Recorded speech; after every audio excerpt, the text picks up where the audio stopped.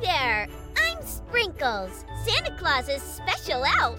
Because everything is special with sprinkles. Santa Claus knows you're special too, and he has something to say to you. So listen close as Santa Claus shares holiday cheer with you. You can leave a special message for Santa Claus and get on the nice list at www.santaclaussays.net. Now here is the big man himself, Santa Claus! Ho, ho, ho, ho, ho! Merry Christmas, boys and girls of all ages, and welcome to SantaClausSays.net. Santa Claus says, be good for goodness sakes. And remember, Santa Claus listens to you. And I'm listening very carefully because we're just a few days now from Christmas Eve. Remember to leave whole Santa here cookies and cocoa. That's my favorite. And remember also that you can also talk to me. Even, yes, you can still talk to me by going to SantaClausSays.net. And there you can press the button that says to get on Santa's list and another button that says to talk to Santa, to leave me a voicemail or a text. And that's how we can be in communication. And you can tell me your wishes and how you've been good for goodness sakes. Here on Santa Claus Says, we like to read a Christmas story, to tell a joke or two, and to have a letter to Santa. There's the chimes, boys and girls, which means our story time.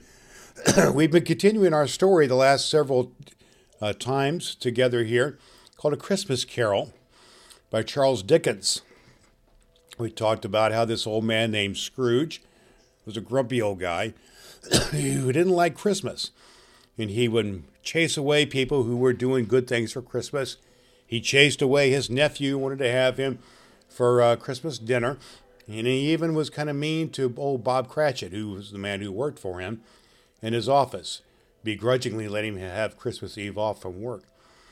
He went to bed at Christmas Eve night, and then he had this terrible, terrible dreams and nightmares of ghosts that came to him.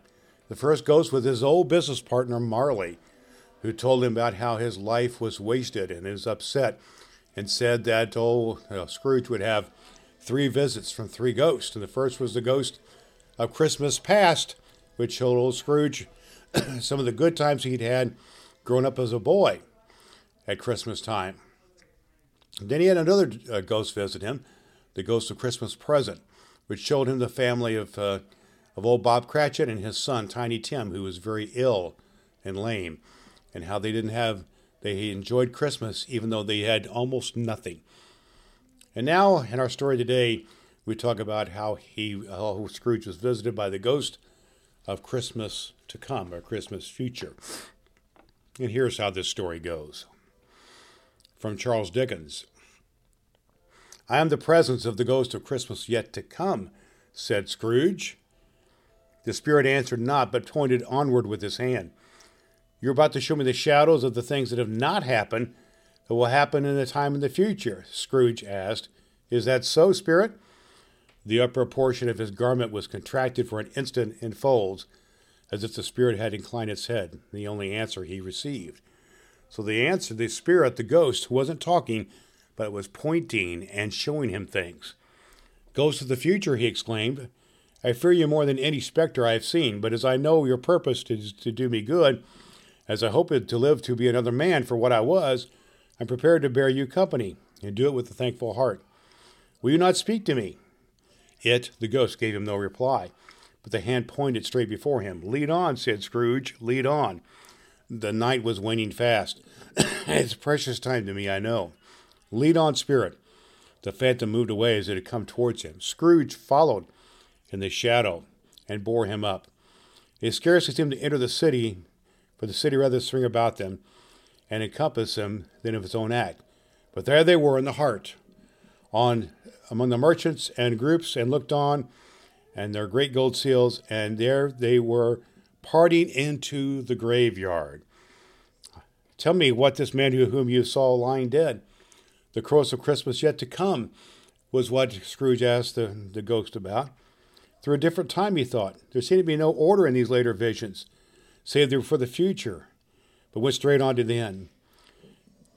This court, said Scrooge, through which we hurry now, is this where a place of occupation? I see a house. Let me see where I will live in the days to come. The spirit stopped, and the hand was pointed this way. And Scrooge crept towards it, trembling as he went, and he followed the finger. And upon a stone in a neglected grave was his own name, Ebenezer Scrooge. Am I the man lying in that bed? He cried upon his knees. The finger pointed from the grave to him and back again. No, Spirit, oh, no, no, no. The finger still was with him. Spirit, he cried, hear me, I'm not the man that I was. I will not be the man I must have been for this intercourse. Why, show me this so I have my past of all hope. For the first time a hand appeared to shake. Good Spirit, he pursued, and he put down the ground, he fell before it. Your nature intercedes for me and pities. Old Scrooge had seen that his future was mean to be neglected, and he would die unhappy. He would die in a lonely place. And he starting to realize all the messages of the Christmases from the past and from his partner Marley, and his vision of the ghost of Christmas present and now the Christmas future of being lonely were all going to come to fruition if he didn't change. So tomorrow when we get together, our next one of our last times together here on Santa Claus Says, we're going to talk about what happened when Scrooge woke up from his dream and he experienced Christmas, a new day. I think you're going to love this story, A Christmas Carol by Charles Dickens. Well, boys and girls, that means it's joke time. So let's tell a couple jokes here, and we'll have some good time with that. How does Santa take care of sick people? He nurses them back to elf. Oh my gosh. How did Santa's little helper stop eating cookies? He used elf control. What do you call Santa when he's wearing earmuffs? Anything. He can't hear you. Oh my goodness. Isn't that something? Well, I love those funny jokes. And there's the chimes, boys and girls, which means it's time for our story. And just a reminder that you can always reach out to Santa at santaclaussays.net. And that's the place, the website where you can leave me a message by going to Santa's Nice List or to Santa Claus or Talk to Santa, where you can leave me a voicemail or you can leave me a text, and I'll listen to that. But right now, let's have a couple letters. Here's one named Kevin. He says, send me whatever you want, Santa, but send it with love and joy. We'll do that, Kevin. Another one's Art says, Merry Christmas and Happy New Year. I would like to see you, but I know very difficult. You're a very good man because you love all the children of the world, says Art.